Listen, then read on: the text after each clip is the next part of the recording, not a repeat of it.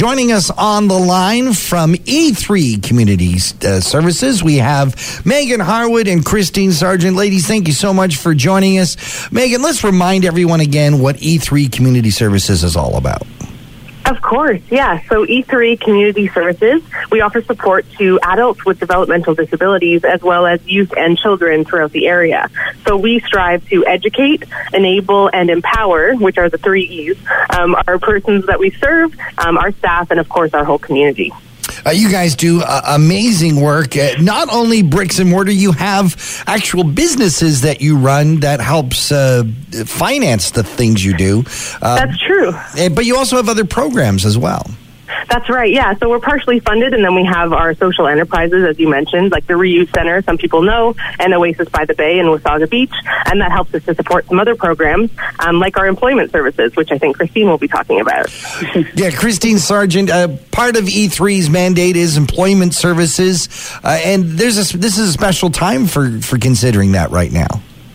Absolutely. So we're actually just wrapping up October, which was National Disability Employment Awareness Month.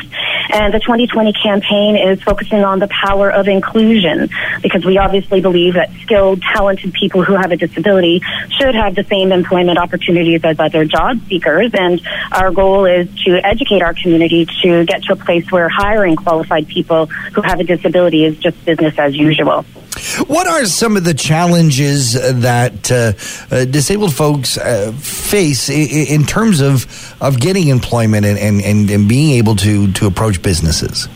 Well, I think that part of it is that businesses have identified that there's just, a lack of awareness about skill levels with people with disabilities. And actually, studies prove that employees who have disabilities have higher attendance rates, 97% average or above rate in safety, and staff retention rates are 72% higher among employees with a disability. So inclusive hiring strengthens brand reputation and customer loyalty for many businesses. It's really just about awareness. And what are you doing to promote this awareness? How do you reach out to businesses? Because for some, there's a stigma that it's a lot more work and a lot more expense to hire someone with a disability. Absolutely, and that's why we so appreciate opportunities like this to talk about this a little bit more. So often people who live with a disability have helpful resources. So as you mentioned at E3, our employment services team work with people to on their ongoing employment skills and education. We work to strive for employment that fits an individual's strengths and skill sets. And in the same token, we support employers as well, which impacts relationships, learning, work ethic, and this can result in some very positive career experiences. What are some of the things you're doing to support businesses that want to help enable disabled folks to work for them?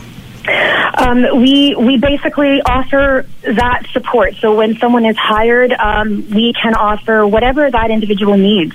It may be help with the training, a little bit of extra help with dialogue to determine sort of what is needed. And sometimes very minor accommodations are needed at no expense to an employer.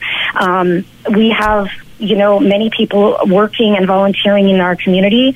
This creates partnerships. We've got so many businesses that we've worked with for sometimes decades. We've got people that work at Loblaws, Sobeys, Freshco, Wendy's, Tim Hortons, Calola Botanicals, Majestic Maintenance, Toyota, Nissan.